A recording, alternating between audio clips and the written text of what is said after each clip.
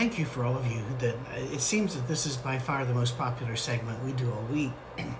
Today we're going to do two things, and we're going to do them very quickly, and I'm going to mention a couple of books. So please feel free to stop, bring it back, and get the names of the books.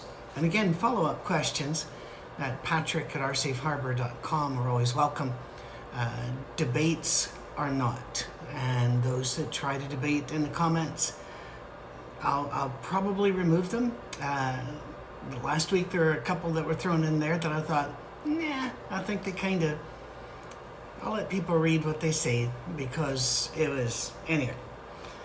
Sometimes we just let people reveal the weakness of their argument when they think they're revealing the strength of it. So there you are. Two very quick things, because these both came out of several questions that were sent over the last few weeks. One was, what is the role of the Holy Spirit? Now, that's not a real quick subject, but that was not exactly what the questioner was asking. If we do get this into book form, and the reason we've not progressed on that so far has been entirely on me, HarperCollins and another publisher have reached out. They want me to fill out a packet, and when I get some time, I will, all right? But if we do a book of this, there'll be a longer section, quite a section, on who told you about the Holy Spirit, and a separate one on who told you about miracles. The questions that were sent in from my old religious tribe, the Churches of Christ, and many independent Christian churches, and there are others as well, have long said that the Holy Spirit does not work, here's the phrase, separate and apart from the Word. Now they say that for several things. One is that the Bible was brought to us by the Holy Spirit, according to Peter and elsewhere. And therefore, that is certainly a work of the Holy Spirit. But these same people do not like the miracle on demand type thing of, God, we're calling down a miracle and we want a miracle here. And they see the excesses of that. And if you don't see the excesses in the I can do miracles on a stage crowd, I'm not going to be able to help you in a brief message here. Fire off some questions and we'll deal with it there. But the old group that I was with would take this to such an extreme that the only way the Holy Spirit had to guide you, to sharpen your conscience, to lead you anywhere, was through written scripture, or through the proclamation of the word written scripture. So there was no arranging the universe to herd you in a particular way so that you would hear or think, except as is written in scripture. I'm just going to go out on a limb here and say it's probably not safe to limit the Holy Spirit. The scripture says that he knows the deep things of God. And I don't know exactly what that means. Nobody else does either. But it does indicate that you are to take the Holy Spirit very, very seriously. The Jehovah's Witnesses don't even take the Spirit at all. They say the word Spirit just means breath, and that it's not a person. It's not one of the Godhead. Of course, Jehovah's Witnesses don't believe in the Godhead either, so or Trinity. I just don't think that's safe. I don't think it's safe to say, here's the box in which the Holy Spirit works, and he only works within that box, and any working outside that box cannot be attributed to the Holy Spirit. I'm going to let God be God, and I'm going to let him do what he wants to do.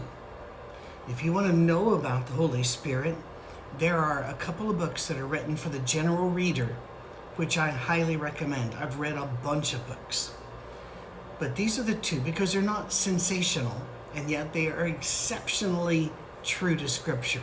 And I mean exceptionally. One is by a good friend of mine, Tim Woodruff. You can get this on Amazon. Tim Woodruff, Woodruff. And his book, What Jesus Said About the Holy Spirit. It is exceptional. What Jesus said about the Holy Spirit.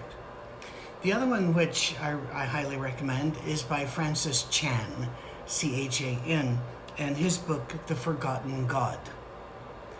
if you read those, you're going to really be enlightened quite a bit. There's no big kaboom. All of the church for all of history has missed this. There's no drama in either of these. I have an exceptionally low tolerance for drama, but some people thrive on it. So just be aware. There's no drama in these. There are no false promises in these. This is scripture well presented. All right? So, does the Holy Spirit work separate and apart from the Word? The Word says He does. But we are not able to track Him. The scripture talks about the wind goes where it will, and the Holy Spirit goes where He will. So, most of the time you're going to see the Holy Spirit's work. It's going to be well in the rearview mirror. And that's where most of us see what God has done in our life anyway. If we're not so full of drama, we think we're special. Let's talk about miracles. Do I believe in miracles, was the question. And the answer is yes. Do I think we can prove miracles? There we run into a problem. As a scientist, I'm going to tell you that I have seen things happen which there is no explanation for yet. And I don't think there will be one, because I am a believer, remember. And I do believe in some things by faith, not by sight. I have seen tissue heal instantaneously. I have seen things occur that we have no explanation for, and there are no explanations on the horizon. Could I take any of that into a court and prove it? No, I couldn't. No, there's just not enough firsthand written down. We know this is evidence. I can't swab DNA and prove something here. Could I take it into a lab and convince my buddies in the lab? No. I have shared with a few non-believers, very few, and they respect me enough to believe that I believe it, but it won't convince them. So what do we do with miracles? Many doctors will tell you that they do believe in miracles and that they've seen them. And I really like those kind of doctors. I want them working on me, because they're going to be doctors full of hope.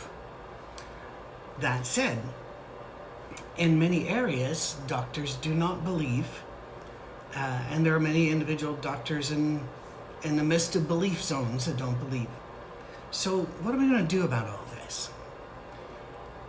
The idea that God just stopped doing miracles is not found in Scripture. And this was specifically asked out of 1 Corinthians 13, verse 10. That which is perfect is come, then that which is in part has been done away. Christians have been arguing over what was perfect and what was in part. And most of the books I've read on this have different opinions, and they are exceptionally certain that they're right. I believe a little mystery is all right there. I do not believe that Paul was saying that once the Bible is all completed, then there are no more miracles needed. That's the way I was raised. I was raised with that teaching, which is not found in Scripture, nor in history, nor in common sense. God is still God. I still pray that He does things. And I have seen people recover that shouldn't have. And there are others that I prayed for that died. So to be brutally honest, I need to tell you, I cannot prove a miracle. What I can do is tell you my story. And when it comes to the biggest miracle of all, Jesus' resurrection from the dead, I believe it. But I don't have direct evidence. What I have is something else. And I'll tell this story, then I need to quit, because this is a long Monday morning message already, isn't it? If you are in a rowboat, shall we say, in the midst of a large lake, like the Great Lakes, and it's a placid day, not a ripple on the water, and you can't see land anywhere from where you are. And all of a sudden, a 6-foot wave, a single 6-foot wave comes. Now, that's not going to swamp your boat. You see it, you're prepared, so that's not the point. And you rock mightily. And then you see that wave go off into the distance. Let's play a game. What caused that wave? Well, could be an underground earthquake, could have been an explosion somewhere, a ship could have blown up the boiler and gone straight down and shoved that kind of water out. Passing of a giant whale, unlikely, because the wave is too big for that. And we can play these games. And I love playing those games. I don't know a scientist who doesn't. But I can't say things such as, oh, it didn't have a cause. Or it was a bluegill. Or even a rainbow trout jumped. And that splash a wave is not snow falling off a mountain. It picks up more snow on the way down. I need an adequate cause for the wave. When I see the changes in human history, everywhere Jesus goes, the story, when I see the changes in his apostles, whenever they witness the resurrection, I mean, Peter before the cross and Peter after the resurrection are two different guys. I mean, he was transformed by something. And they were all willing to die for it. Not a one of them recanted. I don't have an explanation for that. That's earthbound. That's big enough to cause the wave. Will that prove his resurrection in court? No. But it's enough for me. By the way, if you want to read a nice book about that, it's very English. And the language can be a bit of a challenge for Americans, or to be honest, British people even today. But C.S. Lewis's A Case for Miracles is a very good book to read. Give it a go. God bless. I hope you have a great week.